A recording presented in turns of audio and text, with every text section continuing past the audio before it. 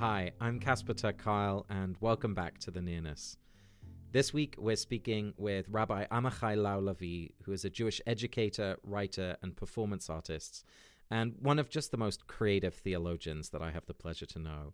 Amichai is the founder of Lab Shul, which is an artist-driven, everybody-friendly, God-optional, pop-up, experimental community for sacred Jewish gatherings right here in New York City. And he's done some incredible work on sacred storytelling and justice work.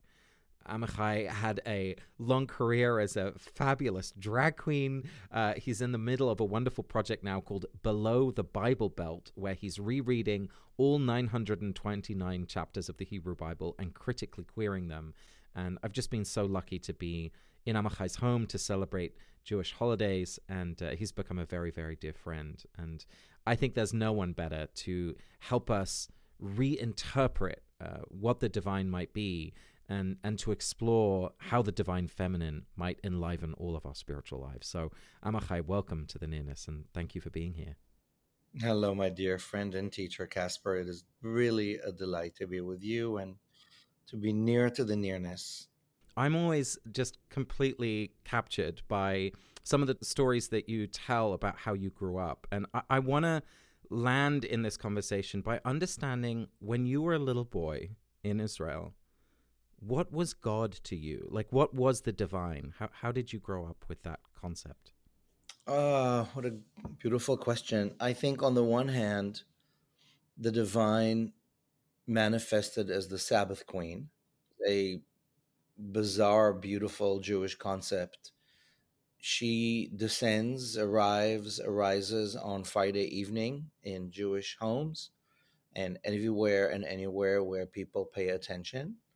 And she is the manifestation of time, of sacred time.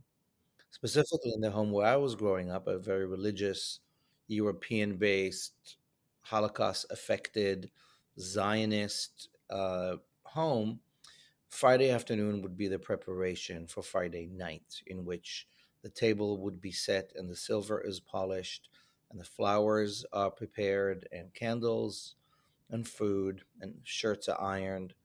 And as a child, as a queer child, my assignment was to go get the flowers. It was unclear between my mother and I whose idea was this, hers or mine. But I remember as a little kid, 4, 5, 6, the joy of going to pick flowers, the responsibility of putting them in the middle of the table as the weekly feast is set. Now, I'm saying it's an image of God because only in retrospect do I understand that this somatic, embodied, aesthetic notion of a feast, in which we don't really talk about the Sabbath Queen because she is a feminine in a patriarchal Judaic religion, but we do. Some of the liturgy on Friday night alludes to a she and a he, a union of opposites and non binary. And in my current practice, all those years later, where my Sabbath observance has changed so radically from the most strict orthodoxy of my childhood, flowers are still a must on Friday. So I think that is absolutely a way to honor the divine. The other side of that coin, I would say that my father, who passed 8 years ago, who was a Holocaust survivor, brought with him a deep legacy and heritage of rabbinic and Jewish leadership.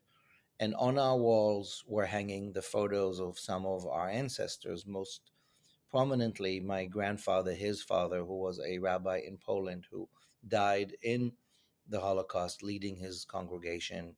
I remember as a little boy looking at my grandfather's searing eyes and thinking that that's God. So the ancestral worship, in some way, with the trauma and the tremendous lineage, somehow translated into this notion of, oh, ancestry, divinity. It took me years to understand that no, my grandfather is not God, but of course a manifestation of the divine. We're here as two cis guys talking about the divine feminine, and I want to acknowledge that contextual reality. And I think there's something especially important for men to rediscover the divine feminine. And I'm curious if that's something that you always had, as you talk about here, like that growing up it was there, or is that something you kind of delved into as a scholar in your rabbinic training, or as an individual practitioner, as someone who's led a rich life of spirituality? Acknowledging the fact that we are indeed two males in this conversation, I will say that for me, from a very young age, the notion of cross dressing and drag was a playful and increasingly a sacred act of blurring identities and gendered identity. And only later understanding that what I'm delving into is two spirit channeling of divine in a way that defies not just my body, but the body, and plays with what we know drag today is, dressed as a girl, an Elizabethan theatrical trope that is sitting on a much older priestly tradition of blurring the boundaries. I don't want to get into my now discontinued drag career because she indeed gave me the chutzpah, which is, Jewish Hebrew for courage and determination, to be countercultural, to be myself publicly, to be deeply spiritual, to be political, to be funny, and talk about God and the divine in a way that I, Amichai, would not have. And after several years of embodying this particular presence, I felt like she was no longer necessary. I could do this minus the high heels. Just on that, this is resonating beautifully for me because whenever I, as a little kid, would create, and it's so funny that you mentioned flowers, I would sit outside in our garden and I would make a little tablecloth with like a dish towel and I would get a glass of water and like pick some, like just little flowers that were growing in the grass, and I would make a little beautiful space. And I would always like create these robes, and I think they were always white because those were the bed sheets that I was turning into robes. But there was this sort of like at least genderqueer presentation that just came very naturally to me. So I'm suddenly reassessing those memories just in the way that you're sharing this story of finding access to the divine through playing with gender, whether it's as a little boy, playing around, or as like an adult, really having this fabulous drag queen character emerge from inside of you. I think our capacity for building altars and for connecting deeply to nature and for playfully fabricating reality as children and as grown-ups is one of the biggest gifts our imagination can offer us. And it penetrates the very firm, organized religion thing that has a lot of this beauty and ritual and aesthetics, but allows us to cut through it. And especially, I would say, in the queer context of defying the rigid patriarchal heteronormative reality we're in, it's like, that's I'm going to go into the backyard and pick flowers and figure out my path.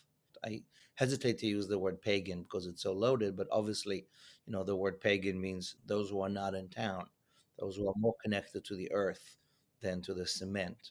This heathen way of being on the heath is how I still, and so many of us, resonate with spirit and with the sacred sense of earth. Not our Father who art in heaven, our lives right here with a juicy, messy Mother Earth.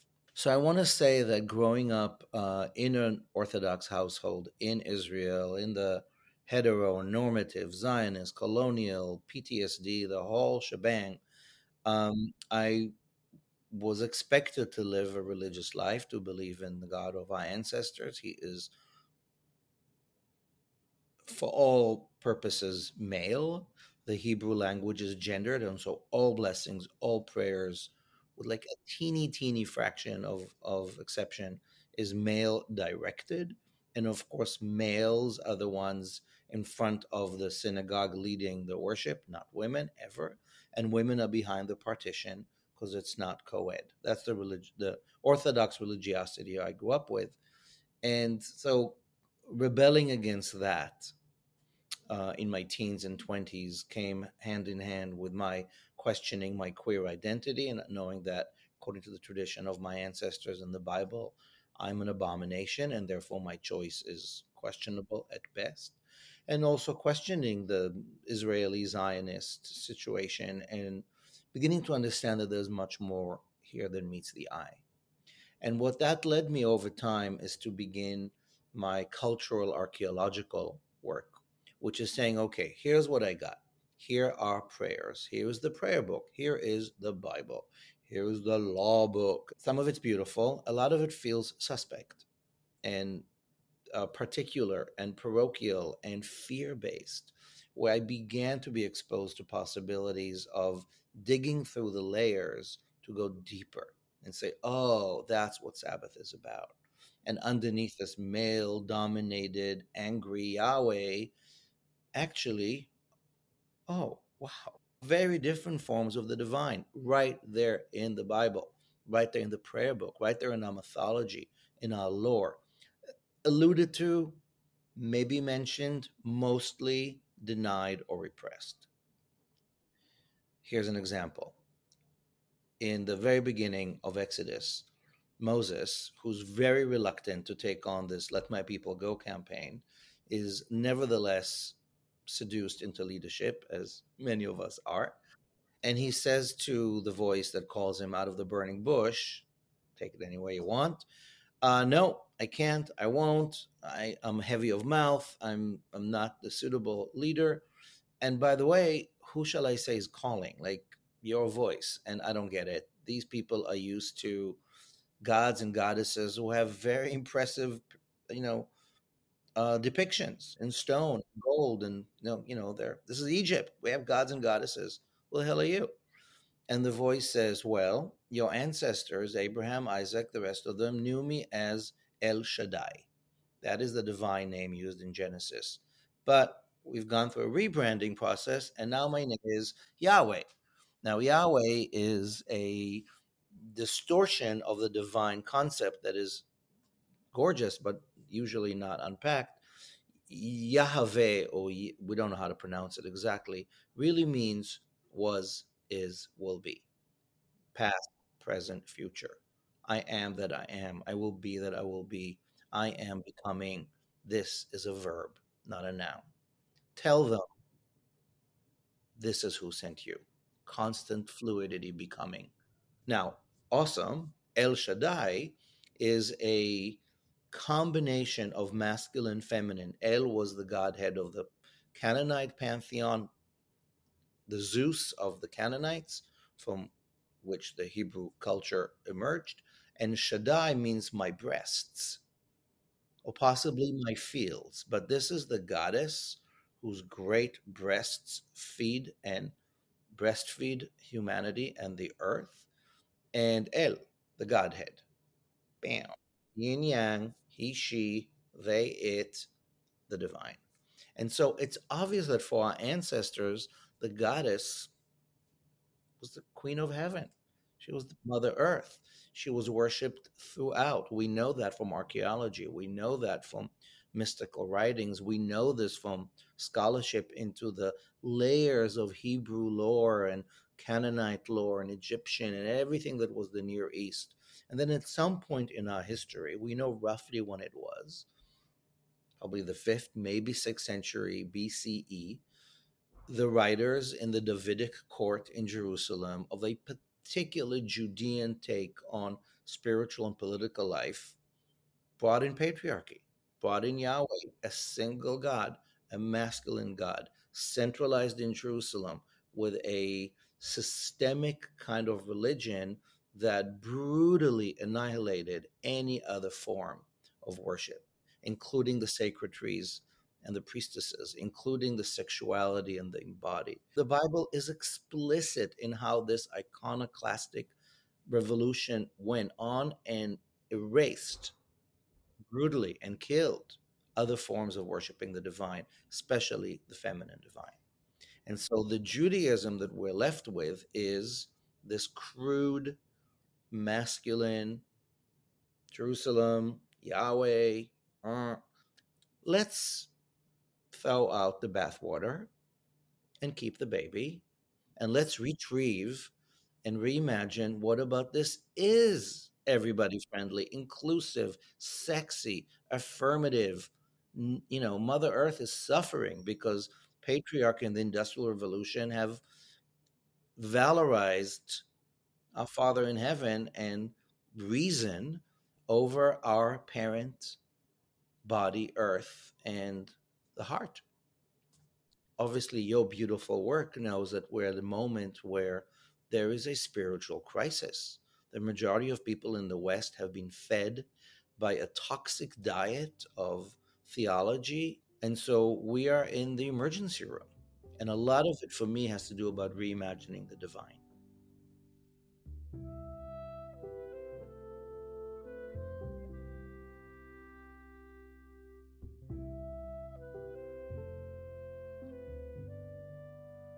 You're reminding me. I just read Hilary Mantel's memoir, and she has this great couple of lines where she says, "History is what people try to hide from you, not what they're trying to show you.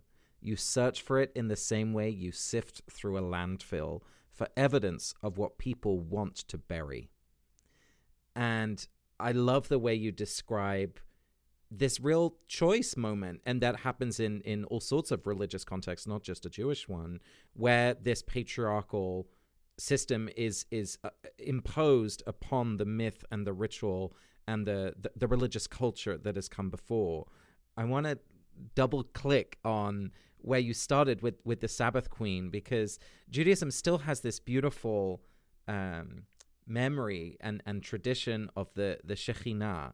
And I wonder if you could tell us a little bit more about who she is and how she lives in Jewish ritual. Like where does she show up? Yeah, beautiful. I love that quote, by the way. It's exactly that. We're sifting through the mounds of constructed culture to piece together the pieces of the puzzle of our lives. There is a concept in the Jewish mythic body known as Shekhinah. Shekhinah means she who dwells within. It is gendered, but at the same time, it is not always gendered. It is the sense of presence. I would say the best translation I prefer for the word Shekhinah is energy. Right? The notion of energy. Ooh, there's good energy here. The brief historical or cultural flowchart here is that at some point in our tradition, from biblical onwards, it is clear that when Jews say God, they mean Adonai, Yahweh, Lord of Hosts, the dude with all the issues. And the feminine divine is like not really there. But in mystical lore, there's this notion that at the bullseye of Jewish reality, inside the Holy of Holies of the temple in Jerusalem, which was destroyed in the year 70 CE by the Romans for the second time, in that bullseye, in the Holy of Holies, are the two cherubim, two griffins, two creatures. And those two creatures, very familiar to the Near East, are the guardians of the of the sacred.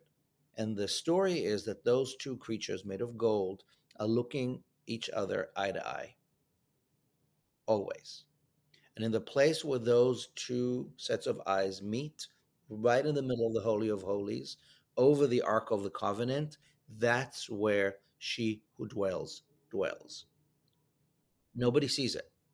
It's like the two magnets activating the sacred energy of existence. And this image of intimacy, that at the heart of our most sacred realm, in the middle of this thing called temple, are these two creatures face to face, eye to eye, as an invitation for us to discover intimacy. And remember that we're all in divine image. When you look into someone else's eyes with intention, there's Shekhinah, the divine presence, right there. Intimacy as the heart of the human spiritual sacred experience. She also shows up in many, many ways as the depiction or the projection of the divine. So, one of them we mentioned, the Sabbath Queen. Now, the Sabbath Queen is alluded to in the Talmudic text of some 2,000 years ago as like a metaphor for the Sabbath. Sabbath is a 25-hour period that happens from Friday night till Saturday night. You stop working, you're less of a human working, and you're more of a human being. Flowers and prayers, home, family, intention on being, not doing, blah, blah, blah. And at some point, this notion of the Sabbath queen or the Sabbath bride enters the liturgy. And there's a poem that was created in the 1600s as the Kabbalistic, the mystical Jewish voice really took hold of the universal Jewish practices, partially in response to the trauma of the expulsion from Spain in 1492. A lot of the exiles from this golden age of living with Muslims and Christians in confidence and abundance, and boom, suddenly comes this exile. Um, from that crisis came a new way to imagine the sacred. And this poet, Shlomo Alkabetz, writes the song called Lecha Dodi Likrat Kala, Go Beloved Towards the Bride. And it is sung in every synagogue these days on Friday evening as the Sabbath Queen is ushered in. And there is a gorgeous tradition that nobody quite identifies the root of, where during this song, people get up during the last stanza where we say, Boi b'shalom, ateret ba'ala, come in peace, you who are the crown of all. And we bow to the back door, to the west, because synagogues face east. You bow to the sunset. You bow to the door, literally. And it's like we bow to Her Majesty the Queen as she comes in. Now, I love unpacking this moment when we lead our monthly Sabbath Queen, which is how we celebrate the Sabbath at Lab Shul. And first of all, it's choreography, it's yoga. You bow. B, you acknowledge mystery. Of course, she doesn't show up, like you don't see her, but there she, it, they, we are. A little more regal, a little more in our bodies, a little more present. And I invite people to bow to each other and find the divine in each other's face. So there she is, the Shekhinah, the divine presence. And she shows up in a bunch of other references throughout Jewish life. When people study together, as we are now, she shows up. When people make love together with really seeing each other, not objectifying each other, she shows up. So this is a nod to our ancient matriarchal, pre-patriarchal power of the goddess, of the mother. And as we're moving slowly, slowly, painfully through this post-patriarchal moment, I think it's clear that whatever she's manifesting is, it's not necessarily gendered. It's not like the goddess is going to replace God. Like, yes and no. Something else is emerging. And in the meanwhile, yes, the feminine, yes, the human body, yes, the right of women to have authority over their bodies, yes, the beauty and the voice of people who are not meant to take over religious leadership. Thank you, Your Eminence, the Pope and the chief rabbis. But, like, you guys, time's up. So something is happening. I don't think it's not accidental that so many queer people are now in spiritual leadership positions all over the world. You make me weepy, and like you have such a gift of helping us learn what it can be and what it has been and what it might yet become. I love, I think, a very hard fought vision that you have for the Jewish tradition, but for spirituality generally. It's so spacious and beautiful and inviting, and I just want to like go bow with you to the western door, as the Sabbath Queen arrives. So thank you for sharing that. Tell us more about the Shekhinah. It sounds like there's more there. Oh, there's so much there. There's so much there. I mean, again, to say that we're living in this exquisite privilege where so many scholars and worshipers and artists are reimagining the divine feminine and the divine in ways that help us get over the allergic trauma that we've had from the punishing God of many of our childhoods.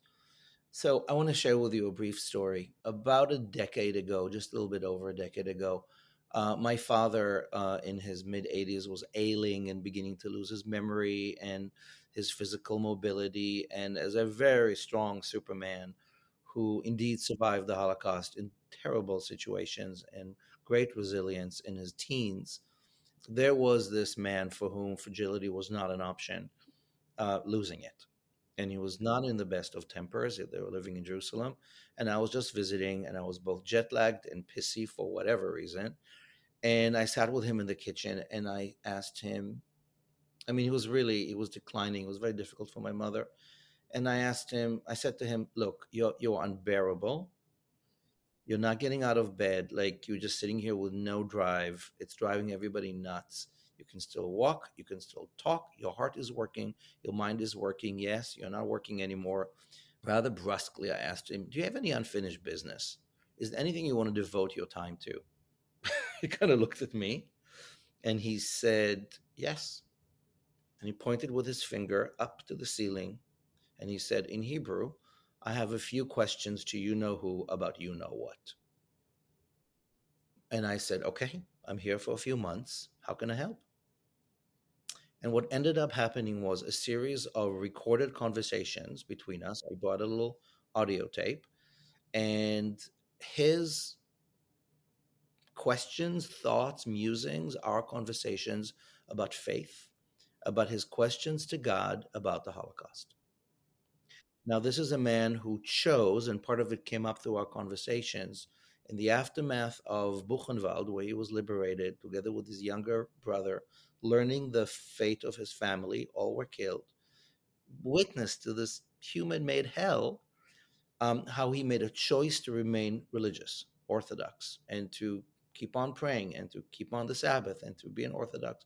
And throughout my life, he would insist that we would put on the tefillin in the morning and do the thing. And he was aghast when I became gay.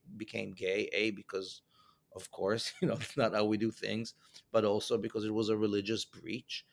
But here he is in his 80s, and he wants to ask God, like, what the hell, like WTF, basically. How could this have happened? Don't you love us? Aren't we supposed to be rewarded for obedience? Like, oh, that big question that, according to him, he never really allowed himself to ask. He woke me the next day. He got up early. He had energy, and he said, I thought about it. I want to have these conversations. I want to call them the four questions.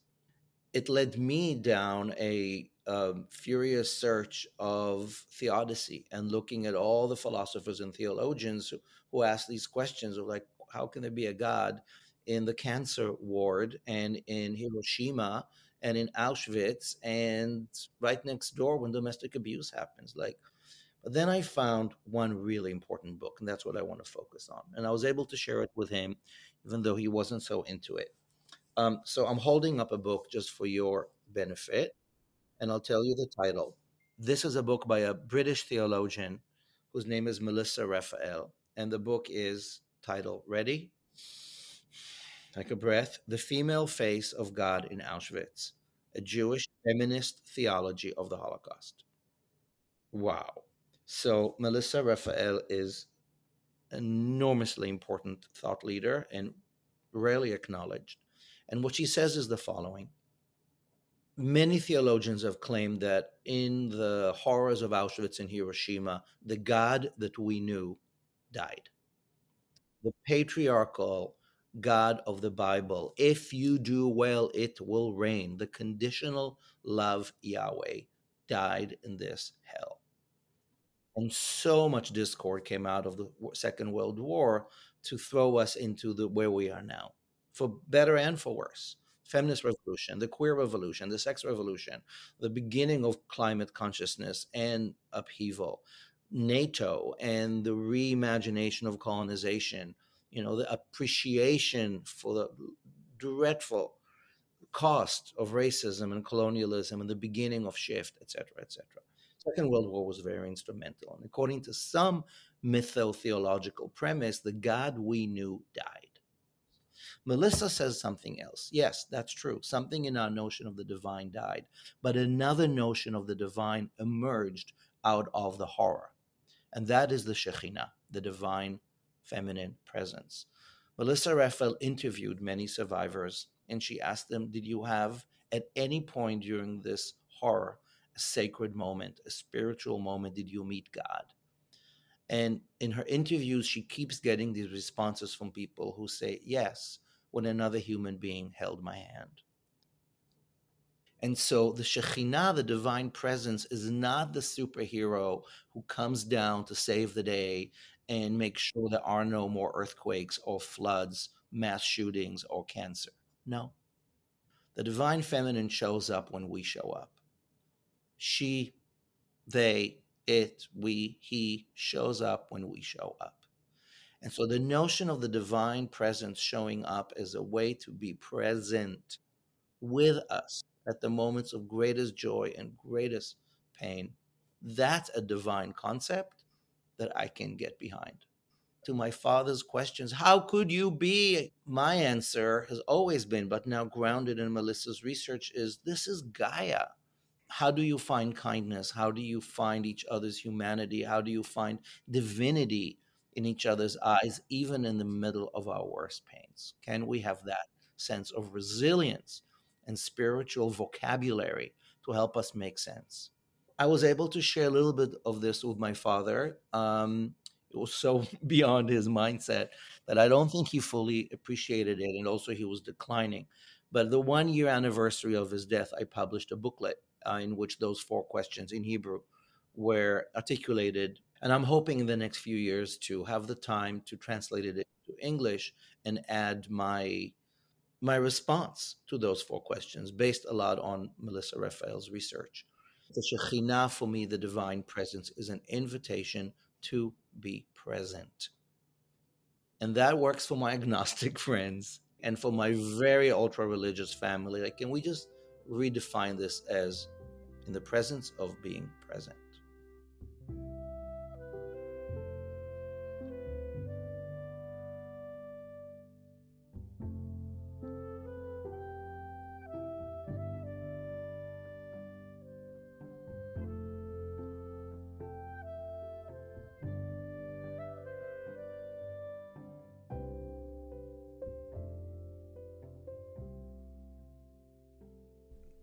I just so love that image of these two kind of statues looking at each other. That the way to make that sense of energy and presence and consciousness and connection embodied in a altar-like space, to make a sacred space where it's not about this golden sphinx or calf or, angel, whatever it is, but it's about this interaction, these two gazes meeting one another.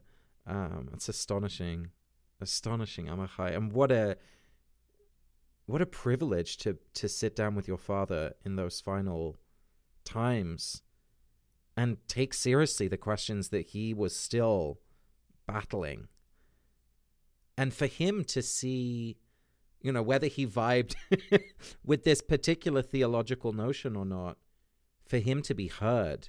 Because it sounds like in those conversations, you had that eye-to-eye connection. To a degree, yes. I think all the baggage of father-son conversation. But yes, I think for many of my immediate biological family, sharing that booklet a year later, it was just shocking. It was like, whoa, we don't talk about theology. Like, we don't talk about Bruno. We don't go there. But luckily, I don't need their approval or appreciation to know that this is precious metal from the heart of the furnace.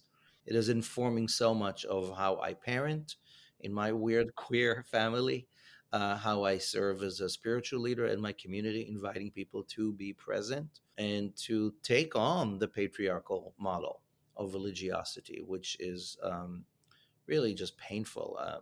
We're recording this conversation in January 2023, and in my home country of Israel, the extreme ultra right has taken over in the name of the biblical God, in the harshest, cruelest definition of what it means to be Jewish and what it means to be religious, and to hold on to so-called tradition in complete denial of the human dignity and freedom and justice that everybody deserves.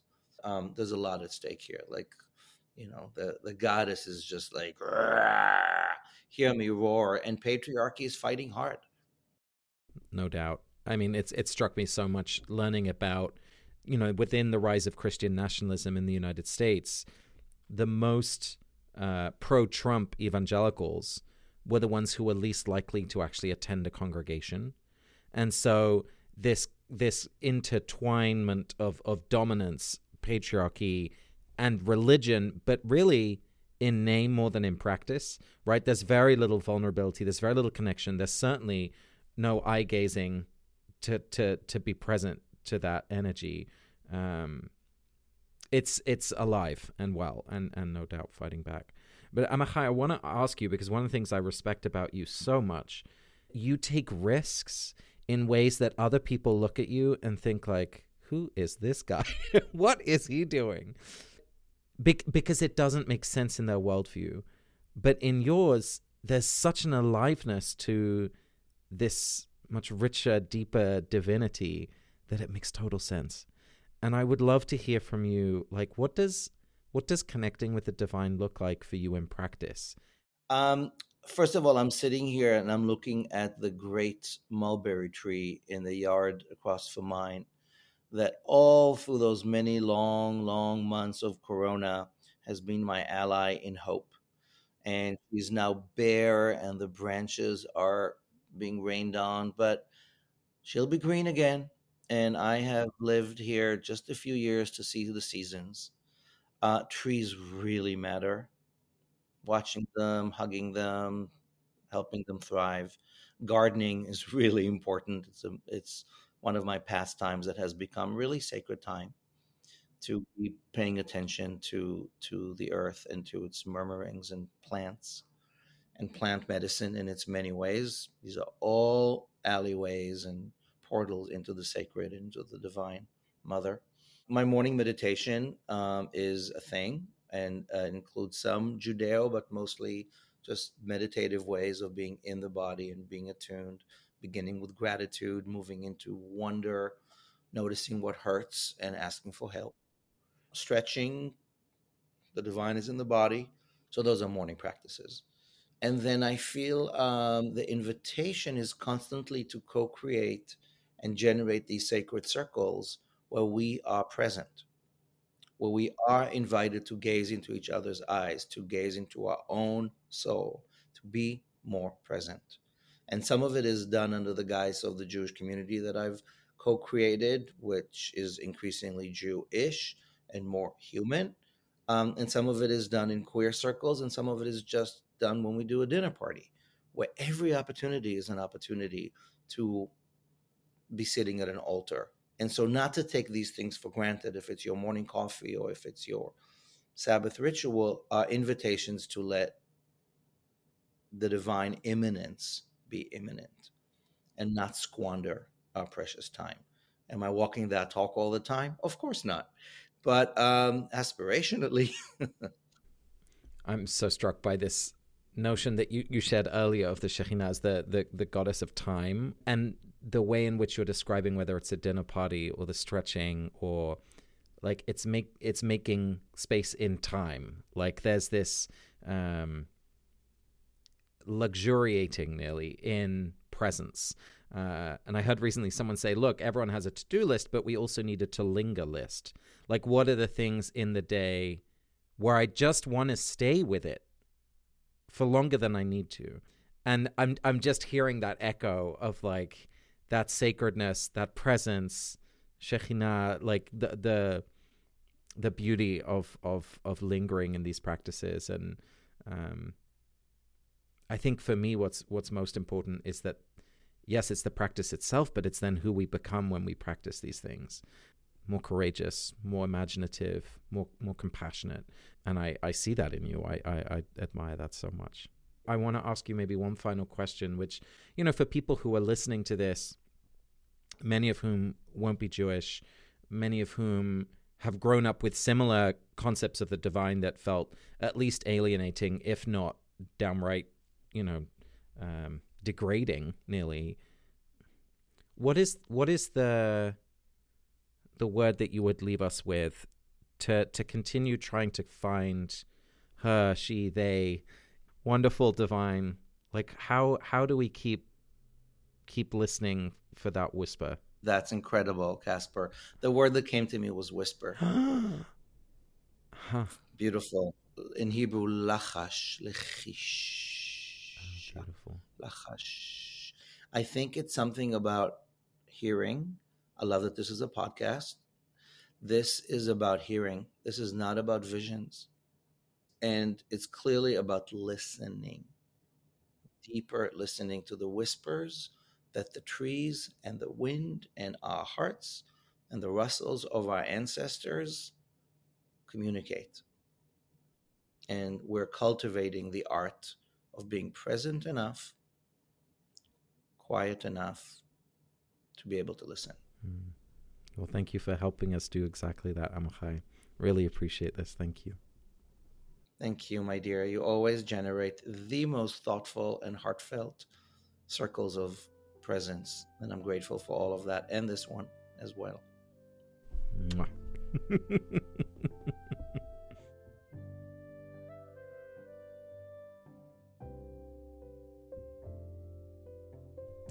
Thanks for listening to this episode of The Nearness. To learn more or to sign up for our next small group journey, visit thenearness.coop.